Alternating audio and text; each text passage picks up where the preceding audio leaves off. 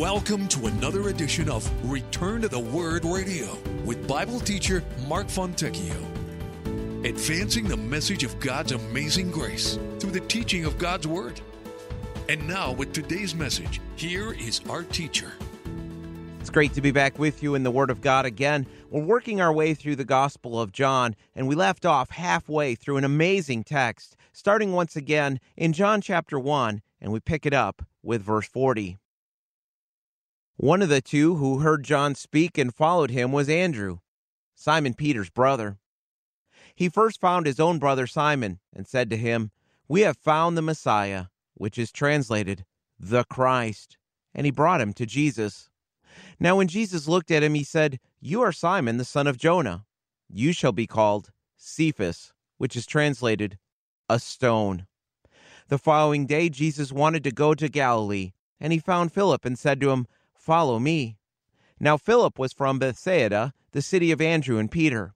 Philip found Nathanael and said to him, "We have found him of whom Moses in the law and also the prophets wrote, Jesus of Nazareth, the son of Joseph." And Nathanael said to him, "Can anything good come out of Nazareth?" Philip said to him, "Come and see." Jesus saw Nathanael coming toward him and said of him, "Behold, an Israelite indeed, in whom is no deceit." Nathanael said to him, "How do you know me?" Jesus answered and said to him, "Before Philip called you, when you were under the fig tree, I saw you." Nathanael answered and said to him, "Rabbi, you are the Son of God. You are the King of Israel." Jesus answered and said to him, "Because I said to you, I saw you under the fig tree, do you believe? You will see greater things than these." And he said to him, "Most assuredly I say to you, hereafter you shall see heaven open, and the angels of God ascending and descending upon the Son of Man." I read a very tragic but true story the other week. It took place just a few years ago, when a couple went out for a drive along a wooded section near Belle Chasse, Louisiana. As they were driving, something white in the trees caught their attention. They stopped because it looked out of place, and what they found shocked them. It broke their heart as they found a dead teenager hanging from a limb, with a white bedsheet tied tightly around his neck. There was a farewell note that was near the base of the tree, and it was addressed simply, "Mom and Dad." And the note read, "I never did develop into a real person, and I cannot tolerate the false and empty existence I have created. What frustrated me most in the last year was that I had built no ties to family or friends. There was nothing of lasting worth and value. I led a detached existence. I am a bomb of frustration and should never marry or have children. It is safest to defuse the bomb harmlessly now. Simply cremate me as John Doe." Authorities circulated this young man's description and fingerprints to police across the country. They never could figure out who he was. He was later buried, unidentified and unclaimed.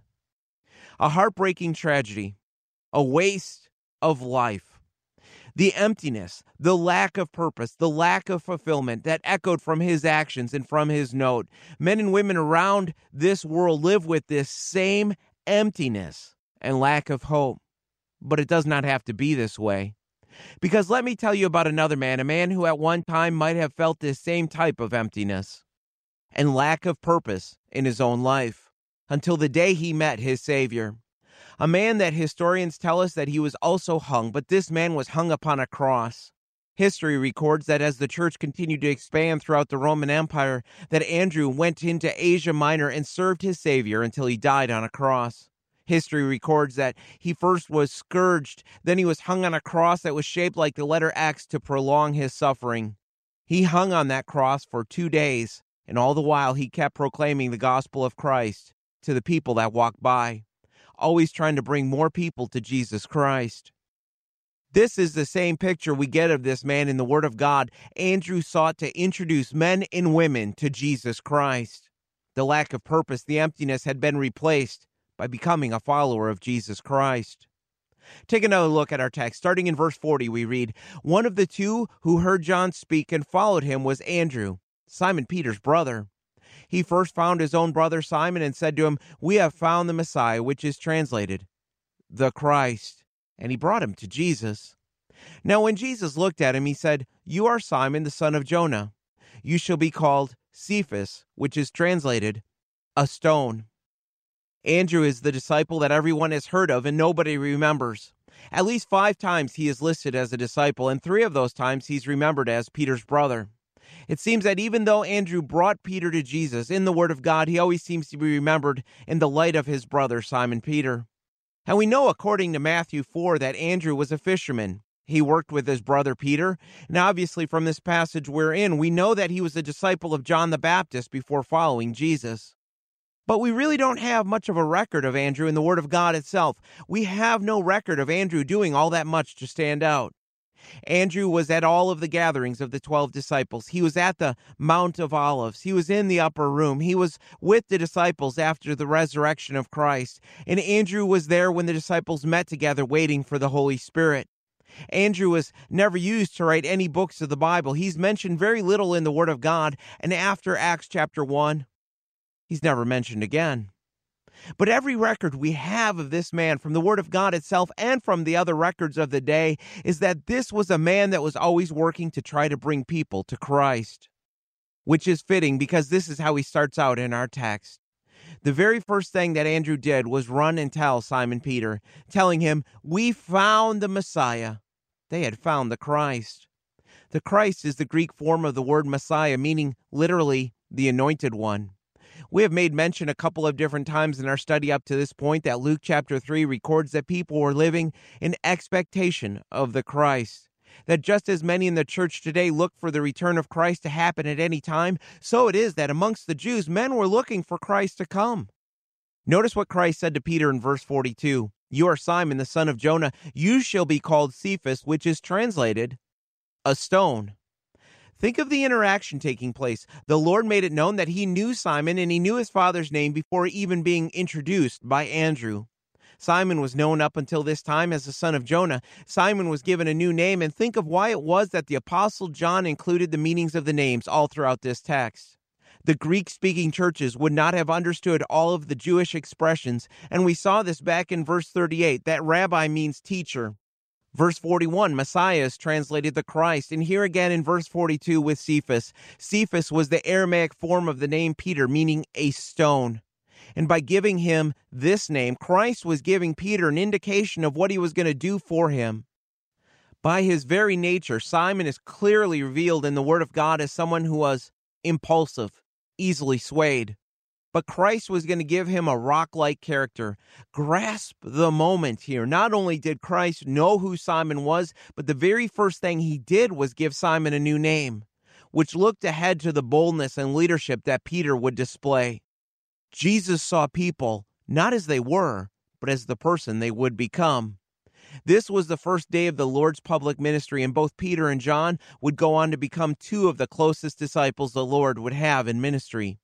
Now, before we move on, I want everyone to be clear about what is happening at this point. The Lord at this time was establishing a relationship with these men. This is not the Lord calling them yet to full-time service.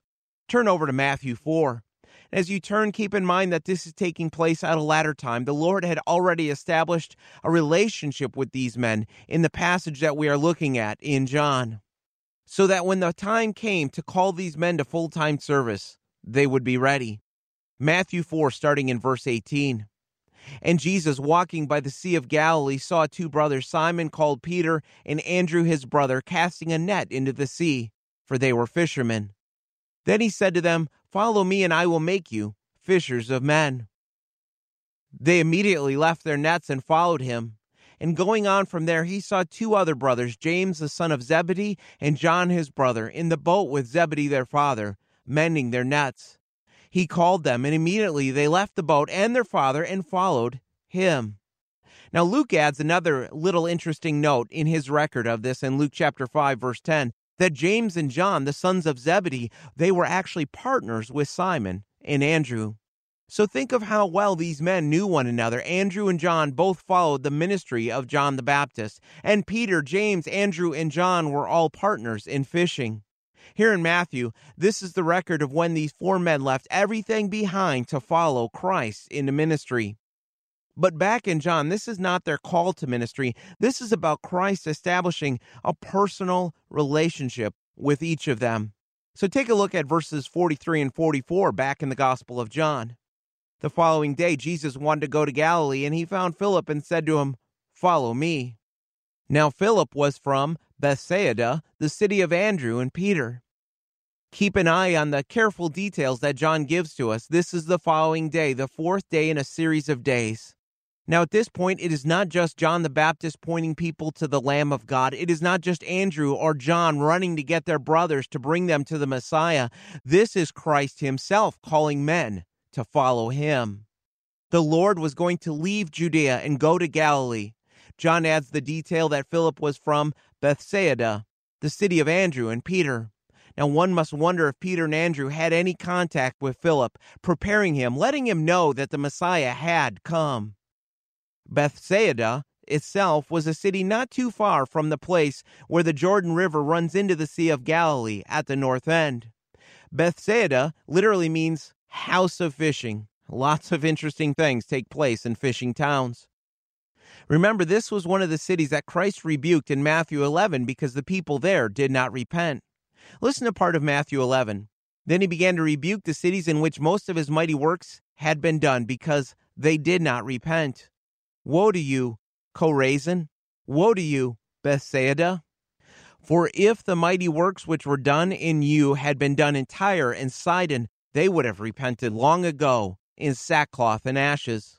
But I say to you, it will be more tolerable for Tyre and Sidon in the day of judgment than for you.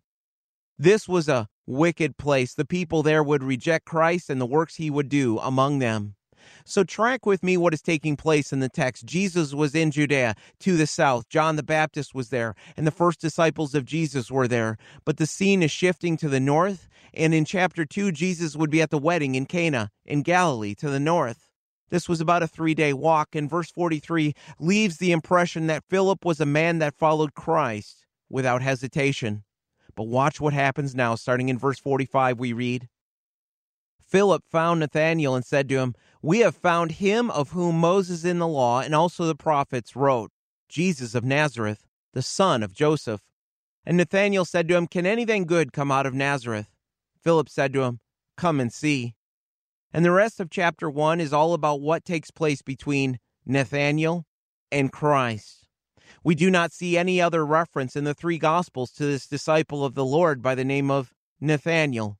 But we do see plenty of references to a man by the name of Bartholomew. And in 3 different places, in Matthew 10, Mark 3, and in Luke 6, when the disciples are listed, we find Bartholomew right after Philip. It could be, maybe, that Nathanael and Bartholomew are one and the same. But think of what Philip said to Nathanael. "We have found him of whom Moses in the law and also the prophets wrote, Jesus of Nazareth, the son of Joseph." Now, this is pretty amazing stuff. Don't miss this. Philip began by describing Jesus as the one who fulfilled the Old Testament predictions of the Messiah. I am getting the picture from this text that both Nathanael and Philip were men that had a solid grasp of the Hebrew Scriptures. These 2 men clearly were waiting for and expecting the arrival of the Messiah. They knew that the Messiah would come from the royal line of David. They knew the Messiah would be born in Bethlehem, born of a virgin. And all these prophecies were fulfilled in the person of Jesus of Nazareth. But come on, Philip, Jesus of Nazareth, the son of Joseph, as he was known. You cannot be serious. Can anything good come out of Nazareth? Remember, the whole region of Galilee, this was the backwoods to the Jews living down to the south in Judea. There were Gentiles living there. It had a bit of a backwoods flair. The people were considered to be illiterate in their understanding of the Scriptures. They lacked the sophistication of the people of Judea. And so chapter 21 teaches us that Nathanael came from Cana of Galilee, which was only 5 miles away from Nazareth. Now, Nazareth itself had a poor reputation. Why? What was so wrong with this town? Well, Nazareth was home to the Roman garrison for northern Galilee. The Jewish people hated the Romans so much they would actually avoid going there just because of this. And if you lived there, it was considered that you were consorting with the enemy. To call someone a Nazarene was to show your contempt for them. The town itself had a poor reputation, in part because from the region there had already been some fanatics, false messiahs that had risen up, and Nazareth itself is not even mentioned in the Old Testament. And the prophets made it clear that the Messiah would be born in Bethlehem. Micah 5 verse 2 clearly predicted this. Jesus grew up in Nazareth. This gave the people the impression that Jesus was a Galilean. Until people learned that Jesus was actually born in Bethlehem, many were skeptical that he could be the promised Messiah. And so we really have to understand that Nathanael knew the scriptures pretty well because Philip tells him, we found the Messiah, Jesus. Philip identifies the Messiah as Jesus of Nazareth, the son of Joseph. The son of Joseph was not the problem because everyone in that day referred to who your parents were.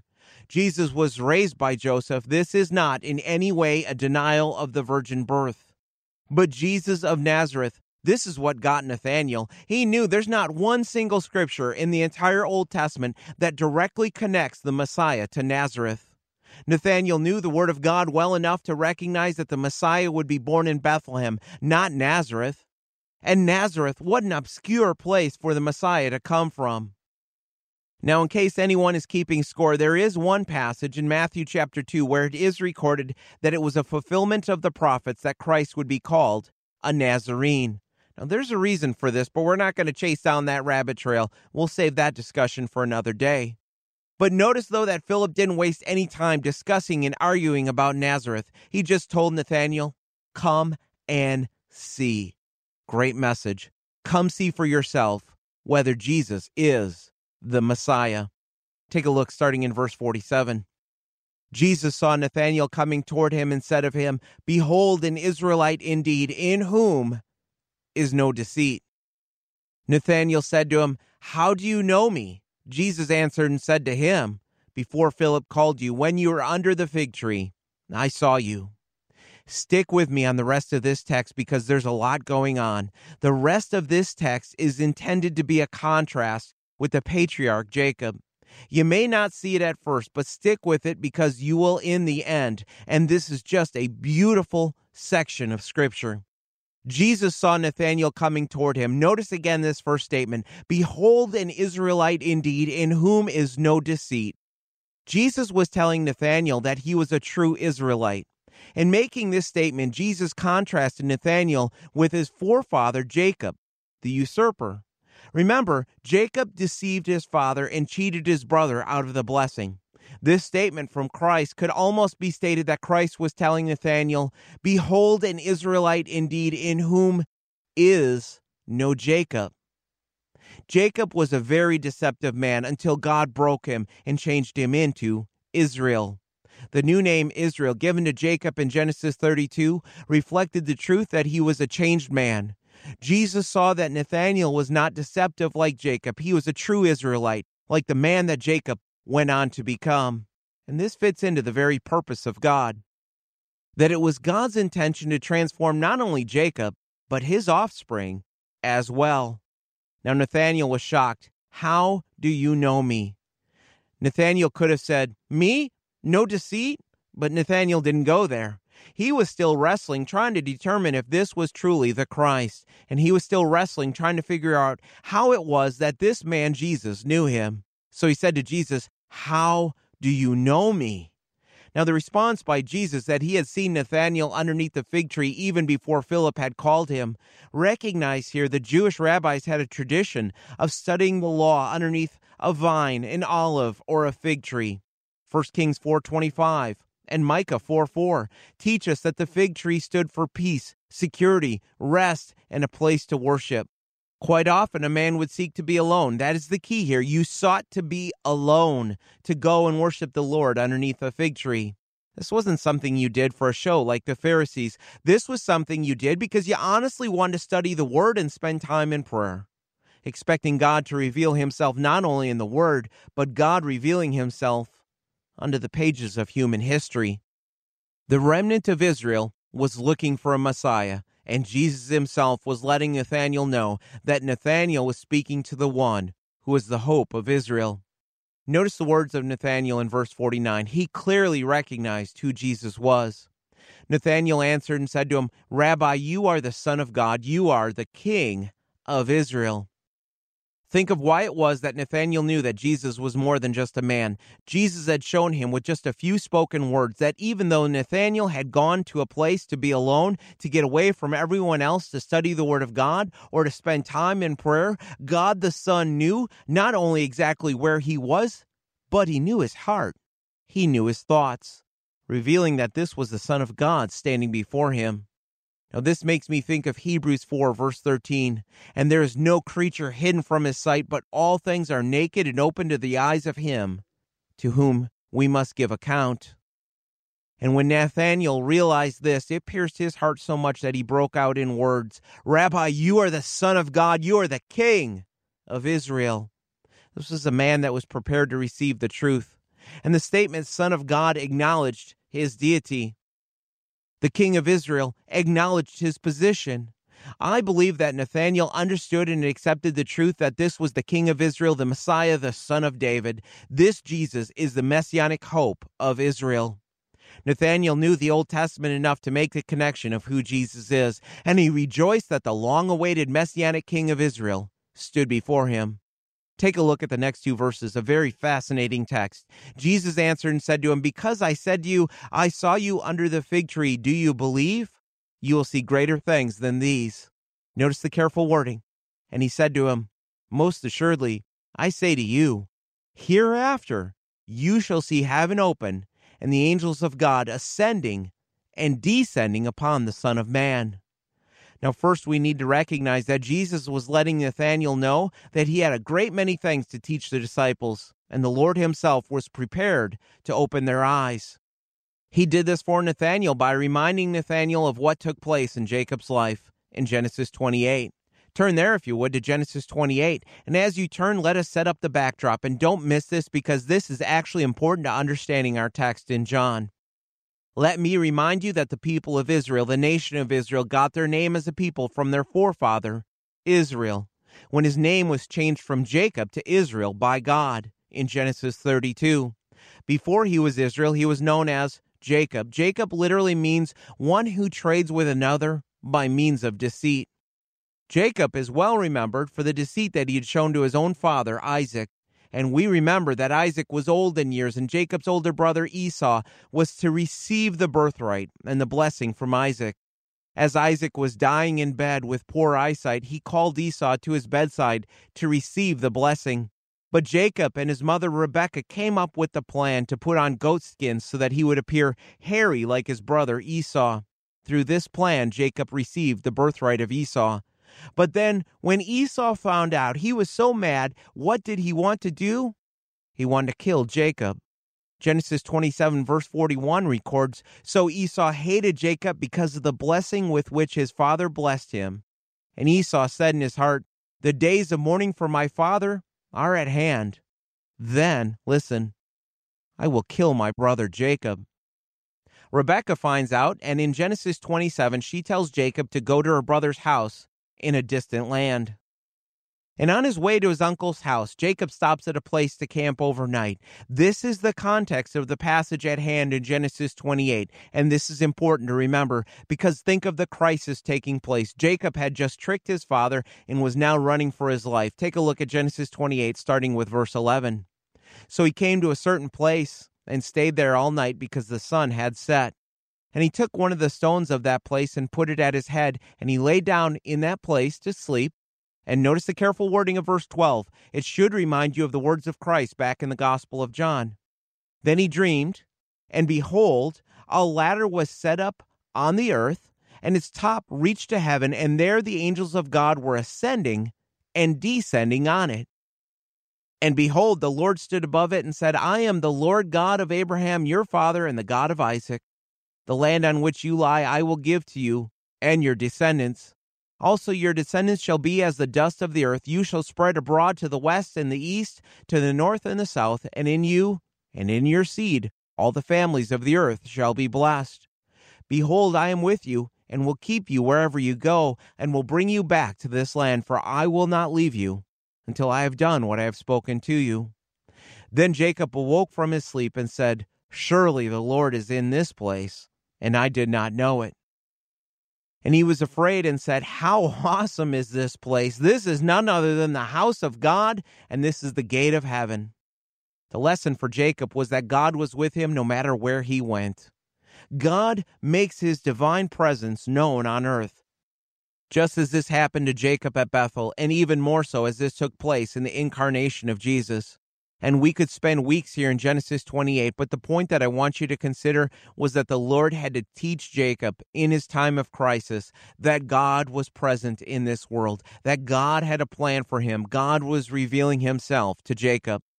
Back in the Gospel of John, this is the same lesson from the Lord for Nathanael. Remember what the Apostle John had already recorded. The Word had become flesh.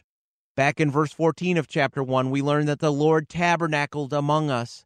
And now the Lord was making it known to Nathanael that this same God who revealed himself to Jacob in a dream in Genesis 28 was now revealing himself to the people of Israel, to the descendants of Israel. Most assuredly, or as the King James testifies, verily, verily. Literally, the text reads, Amen, amen, meaning truly, truly. This double statement is making it known to the reader that this is a point of emphasis that should not be missed. Jesus was testifying that he himself is the Son of Man. He was and is the only mediator between God and men. Son of Man refers to the humanity of Christ. It refers to his suffering, and it refers to the perfect human nature of Christ. Nathanael had spoken the truth. Jesus Christ is the one that bridges the divide between God and man. He is the King of Israel. He is the Son of Man. Jesus was testifying that he is the only link between heaven and earth, and that the angels ascend and descend because of him. Let us not make the angels of God our focus, but let us understand that the angels of God are present in this world because they serve the loving God who came to save us. They are here watching over us, protecting us. But notice that the Lord told Nathanael, hereafter you shall see. And I think that not only was the Lord proclaiming himself to be the mediator between God and men, not only was the Lord letting his disciple know that God the Son was revealing himself to the people of Israel, but I also believe that he was pointing to the millennium, when the Son of Man sits on the throne as King of Israel. There will be open communication between heaven and Jerusalem on earth. And I think there can be no doubt that when the Lord manifests his glory during this time, the traffic between heaven and earth will be on display. Already at this point, Jesus was expanding Nathanael's understanding of the kingdom of God. This ended the first 2 days of the Lord's public ministry, and in such a brief time, he had introduced himself to about half of his 12 disciples, including those who would become the closest to him. The tragic death of President Abraham Lincoln on April 15 of 1865 was a profound blow to the citizens of the northern United States. A funeral train proceeded through the northern cities of the nation carrying his body, and hundreds of thousands of people came out to mourn the loss of their president. But what happened next could not have been predicted. No one would have guessed after the funeral that his coffin would be moved a total of 17 times throughout the years. Nobody would have guessed that the coffin itself would be opened at least 5 times. A few times his body was actually transferred to a different coffin. Even though he was dead, President Lincoln was on the move. The last 2 times his coffin was opened, the caretakers of his grave checked to make sure that it was actually his body inside. Rumors of Lincoln's body not being in his coffin had made their way throughout the land. To many people, it was now an accepted truth that Lincoln's body was not where it was supposed to be. So in 1887, the coffin was opened and 18 people filed past to witness the corpse. This was 22 years after his assassination. Every witness testified that it was in fact the body of the former president of the United States. Lincoln was once again laid to rest. But by 1901, the rumors were again sweeping throughout the land, even though the coffin had been opened only 14 years before. It was considered common knowledge that Abraham Lincoln was not really in his coffin. People kept accepting it as truth, and the more the lie was repeated, the more it was believed. The decision was made to open the casket one final time. Lincoln was now in a lead-lined coffin. 2 plumbers chiseled out a section just over Lincoln's head and shoulders, and as soon as the hole was opened, a harsh choking smell poured out of the coffin. 23 people took turns looking into the opening, just to make sure it was him. According to their testimony, even though it had been 36 years since he was killed. His facial features had not changed much at all. His hair, beard, and mole on his face were all still there. Lincoln still had the same suit on, but it was now covered with yellow mold. His eyebrows had fallen off and his gloves had rotted onto his hands, but it most certainly was the body of President Abraham Lincoln. It's been speculated that the frequent embalming while his body was on the funeral train led to a corpse that was practically mummified. To make sure none of this would ever happen again, the casket was soldered back together and placed into a steel cage. And then 4,000 pounds of concrete were poured to encase both the cage and the casket. The body of President Abraham Lincoln has not been moved since. Part of understanding the Gospel of John is recognizing that Israel had been down this road before. There'd been men who had come onto the scene in their recent history claiming to be from God, and it never panned out. 2 of these men that came before Jesus are listed right in Acts chapter 5. Verse 36 of Acts 5 teaches that a man named Teudas had come. About 400 men followed him, but he eventually was killed and the movement ended. And then Judas of Galilee rose up and drew many people after him, and he came on the scene in 6 A.D. He was the founder of the Zealots, who tried to kick the Roman government out of the land. There were plenty of others. These men were not the Christ, and each time a lie is repeated, it is given new life. This gave pause to some of the men and women of Israel because they had heard the whispers before and had to wonder if this first-century Jesus movement was this just another crusade headed nowhere. Maybe they felt like the people with Lincoln's coffin, thinking to themselves, "Here we go again." But this time, the Christ had come. It was not a lie.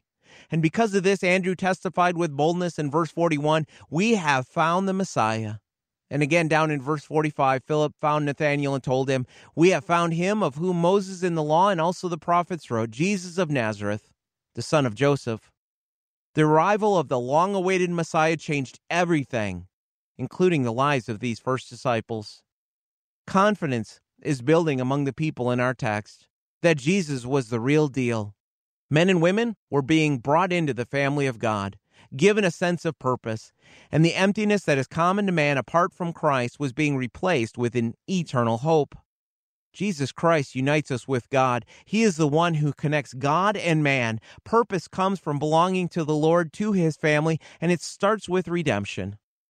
It starts with adoption into the family of God, and then it continues as we begin to understand and then live like we appreciate just who it is that we belong to. This is the process that we start to see unfolding in the Gospel of John with the first disciples of Jesus. And this is the path for each of us. Continue to serve him, seeking to understand more and more of what he has done for us in his word.